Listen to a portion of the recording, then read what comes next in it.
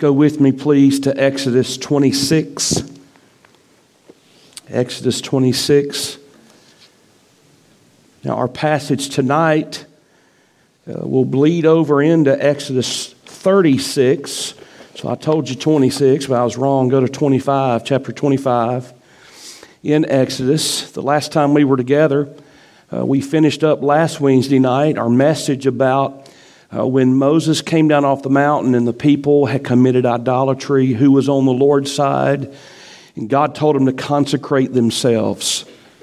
So the time when Moses was on the mountain, there with the Lord, and the people were down at the base of the mountain, God was giving Moses a set of instructions.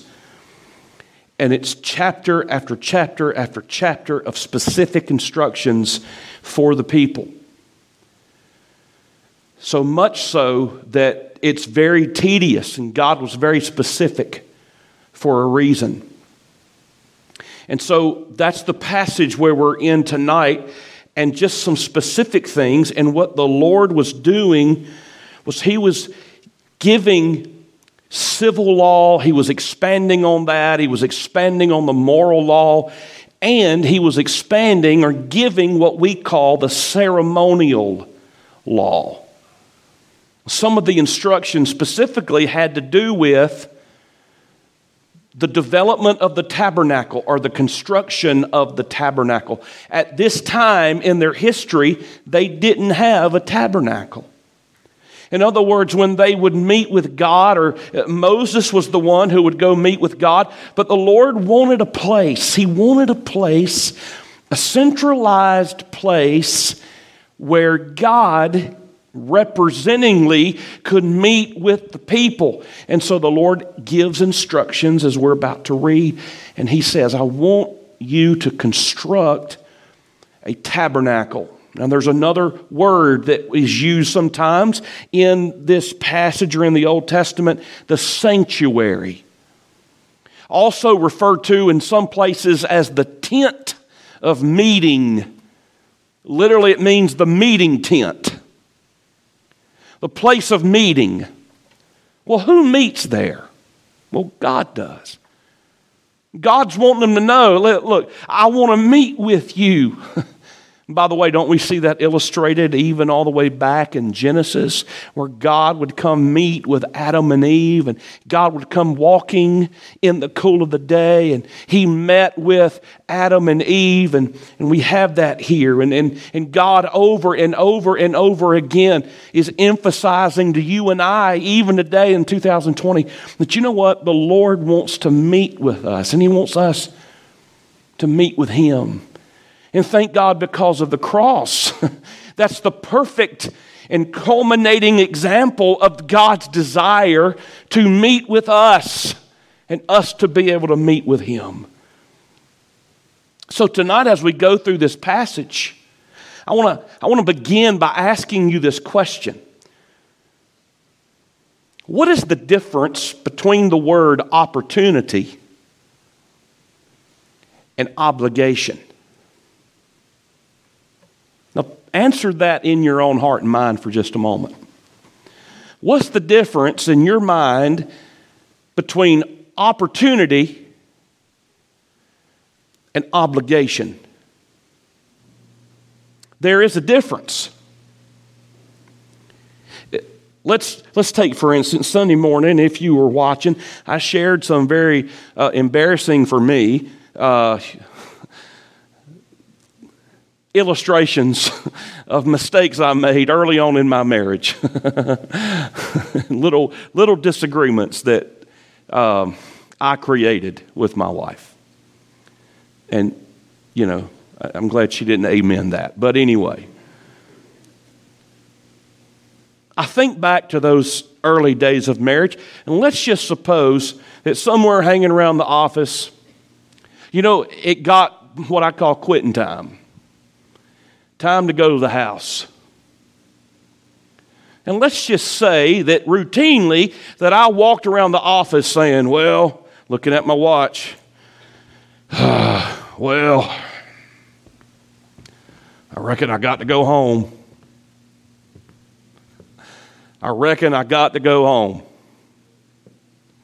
What if I said that day after day after day? Now, first of all, for a newly married man to be walking around with a mully grubs at the office when it was quitting time saying, well, I reckon I have to go home. You think, son, what is wrong with you? You got a problem. But let's say that the narrative was changed. And instead of me saying, well, I reckon I got to go home, what if, even before quitting time, I'm like, I get to go home. I get to go home. I can't wait to go home. I love my wife so much. She is such a wonderful person and a wonderful cook. Amen. And all those things are true. And she's so awesome. I can't wait to go home. I can't wait till it comes quitting time so I can get in my little vehicle and go to the house. I get to go home. You see the difference? One is opportunity. I get to do this. The other one is I get to go home, and the other one is I got to go home. Like I'm going to be in trouble if I don't go home. One's opportunity, one's obligation. Now let me transition and ask you this question before we read the text here. Which attitude do you think the Lord wants you and I to have and to operate our life by when it comes to serving Him? Think about that just a moment. Do you believe God is more honored if we operate just out of obligation? Well, I have to go to church.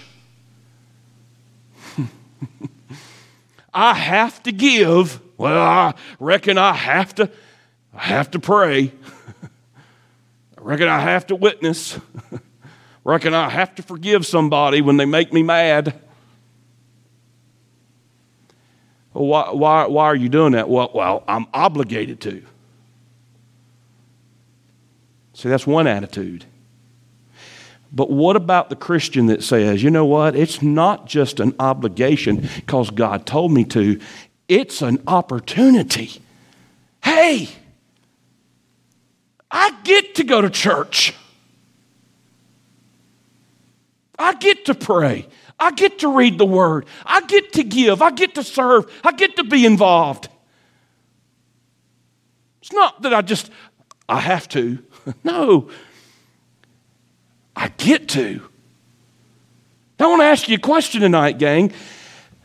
Where are you and with what attitude do you live your Christian life? Do you have the I got to attitude or do you have the I get to attitude? I can tell you this. I want you to hear my heart. Do you know that people around you can detect whether you have a have to or a get to spirit? By the way, you show me a church that's dominated by the have to crowd,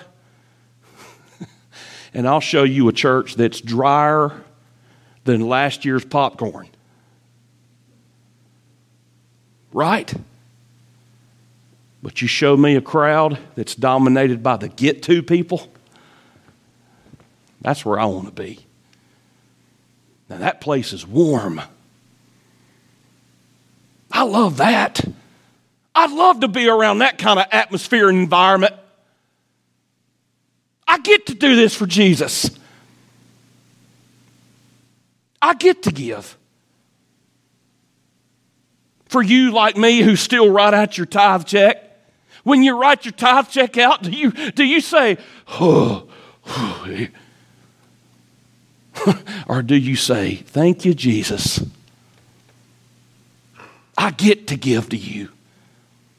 When you walk by the offering box, the collection box?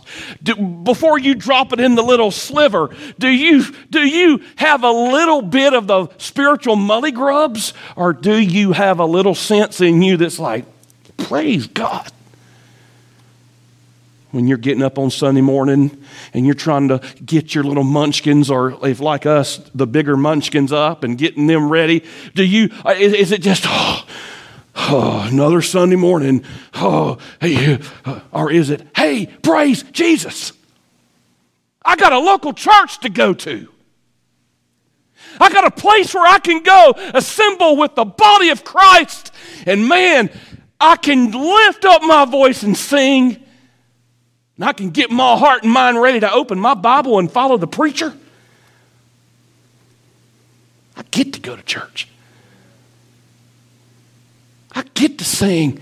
I get to give a track out. I get to talk to somebody about Jesus this week. I don't know who it's going to be, but I believe God's going to lead me to somebody, and I get to share Jesus with somebody. I get to teach a Sunday school class. I get to teach at Faith Christian Academy. I get to serve in some way. I get to be a greeter. I get to, boy, this is heavy. I get to serve in Top Town.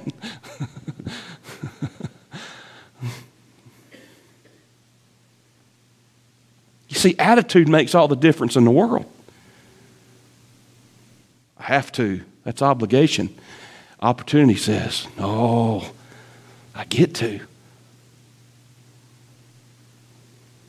Look at verse 1 of chapter 25. And the Lord spake unto Moses, saying, speak unto the children of Israel that they bring me an offering. Literally, an offering lifted up, or the word means a heave offering. And basically, first time I read that, I have in my mind, of course, you know your preacher has a warped mind, but I'm like, heave, but that's not it. It literally meant an offering lifted up, like we would lift up our hands. And they literally, the high priest would stand before the Lord, and he would take that offering and raise it up and heave it up like before the Lord, and basically say, now, Lord, this is for you. That's what is meant by the word offering. Lord, this is for you. My life is for you, Romans 12:1. I offer everything to you, Lord. I lift it up to you. I lift my praise up to you. I lift my prayers up to you.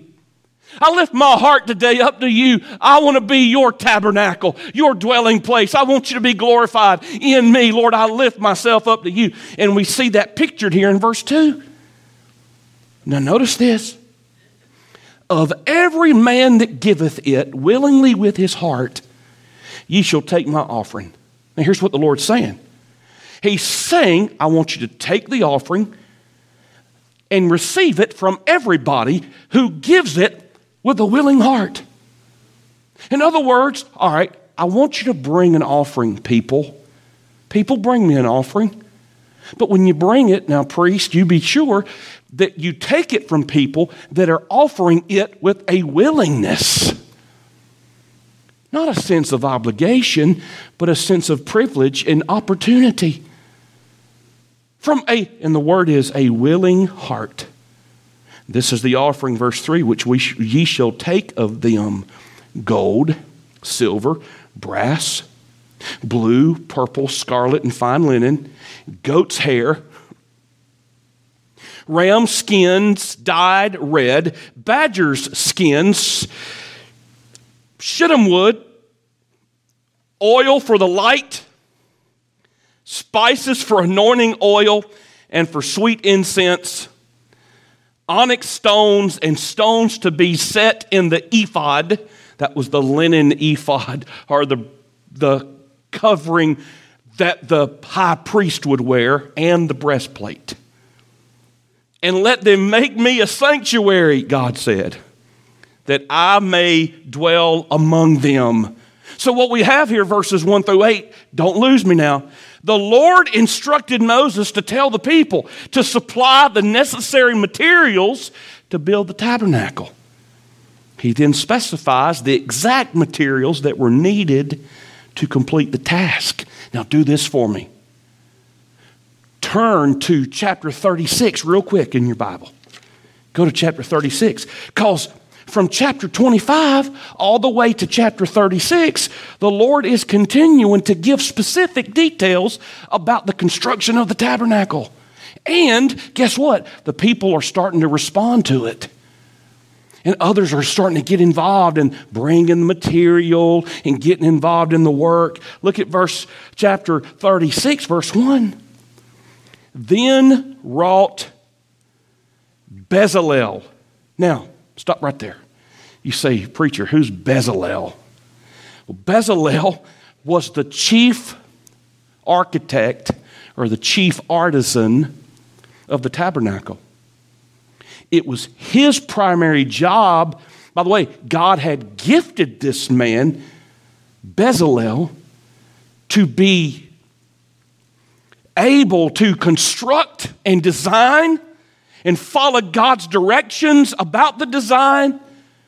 He was good with, we would say he was not just a carpenter, but he was like a mason worker, a stone smith, or a metal smith, or a craftsman when it came to construction and stonework and metalwork and all that. He was so gifted. Now, brother, let me just go ahead and tell you, that isn't me. I can't even build a doghouse, all right? And that's even if you leave me instructions. I can't even draw one on a piece of paper.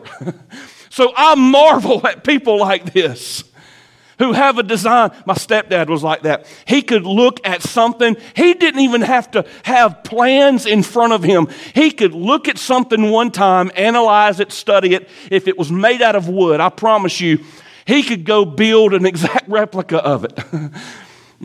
I've never been able to do anything like that. I marvel at people who can, and this was one of those guys. Gifted at construction. And God said, all right, I'm handpicking Bezalel. I've gifted him. Notice this.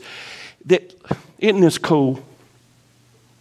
That before Bezalel was even born, you know what God did in his goodness? He designed Bezalel with the ability to be able to do this in eternity past. Now that's cool to me. And God raised him up. By the way, can I just throw this out there to you? Isn't it awesome that God has designed you with a certain giftedness and ability to be able to utilize that same giftedness for the work of the kingdom and the glory of the King? Oh, it may not be the constructing of the tabernacle. You may be like me, construction challenged. But you have a different skill set and a different gift and a different ability. Thank God for those of you that are utilizing that for the work of the kingdom. Some of you have the gift of hospitality. Some of you have the gift of giving. And while giving is commanded, do you realize that God blesses some people to be gifted as givers? They have what Proverbs talks about, a bountiful eye. That means that they're looking for opportunities to encourage somebody and bless the work of God through giving. There's the gift of teaching and the gift of helps and the gift of administration. All these things, and I could go on and on. The gift of service and even the gift of healing, which practically, tangibly speaking, in 2020, those of you that are nurses or doctors or work in the medical field, do you realize that you are exercising the gift of healing? You see, every single one of us in this room has been gifted by God from eternity past with some type of ability to be utilized for His glory and for His kingdom's sake. So God raises up this man, Bezalel, and he says, now, listen, here's the deal. I want the people to bring the materials. He had already placed in their hands the necessary materials that he was going to use, and that were needed to construct the tabernacle. And then he raises up Bezalel. And then he gives Bezalel an assistant. His name was Aholiab. He's mentioned right here in verse 1. Aholiab, he was the deputy architect of the tabernacle. And then, this is cool to me too, the Lord surrounds these two with other men and women who have the same gifts and abilities. He says, "And every wise-hearted man, in whom the Lord put wisdom and understanding to know how to work all manner of work for the service of the sanctuary." In other words, the Lord put together all the men and women, the ones who were skilled at sewing and linen, and putting all this together perfectly, and it matching, and all the seams being perfect. Those who constructed, and those who designed, and those who dealt with the stone work and the metal work and all that. And God put this incredible team of people together.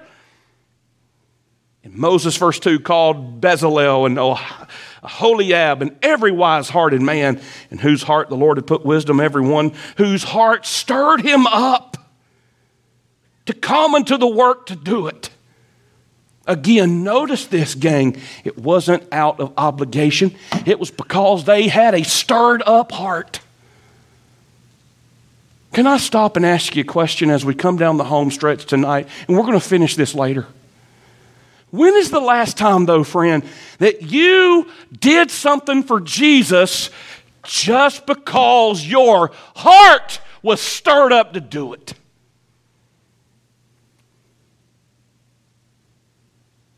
One of the plagues of 2020 Christianity is ho-hum spirituality.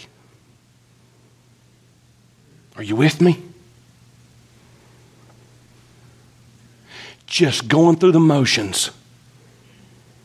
I'm afraid we live our lives, most of us, most days, in a ho-hum way. Passionless. Very little enthusiasm, very little zest, very little life. Let's just make it through the day. As soon as I drag my carcass out of bed in the morning before my feet ever hit the floor, that's good. Before my feet ever hit the floor, I have no idea what I was thinking there. I was thinking about feet, right?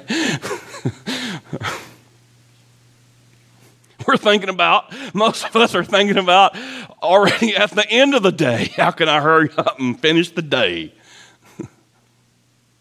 Living for Friday. Isn't that what people say? Living for the weekend. You say, well, that's not me. I'm a Christian. Well, but we exhibit the same attitude, don't we? I just can't wait to make it to Friday. Hey, don't you think the Lord,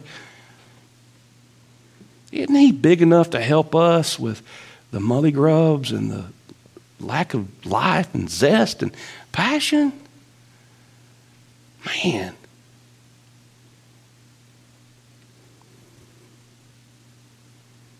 They were stirred up in their heart. Oh, for God to be so real to me and so close to me and me so close to Him, that I do stuff because He stirred me up to do it. When's the last time you got a burden for a soul or a sinner? God just stirred you up. Man, you couldn't get that person off your heart. I got to go talk to him. Lord just stirred me up and put him on my heart. When's the last time the Lord just told you in your spirit, hey, I want you to go do this. Okay, Lord. God just stirred you up to go do it. Wow. God help us.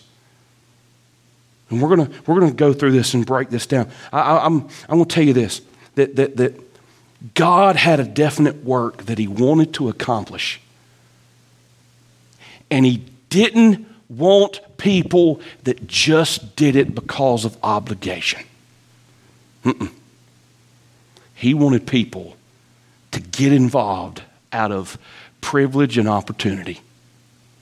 He was looking for the get-to crowd, not the have-to crowd. I want to be in the get-to crowd. How about you? And all God's people said,